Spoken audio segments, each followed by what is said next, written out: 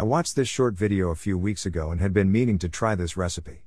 With all the ingredients in my fridge and pantry, I decided to give it a shot. The final product appears a little messier than most ramen dishes, but it is homemade and the chili oil is mixed into the noodles while in the bowl. The recipe is explained in the video and I tried to follow it the best I could. I don't know where I went wrong with the oil, but after heating it up it did not mix well with the garlic, seasoning, and sesame seeds.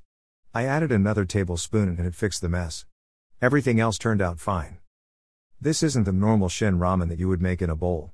By removing the broth, the Japanese ramen turned into a Korean noodle dish. The egg helped make the dish creamy and took the bite off of the chili spices.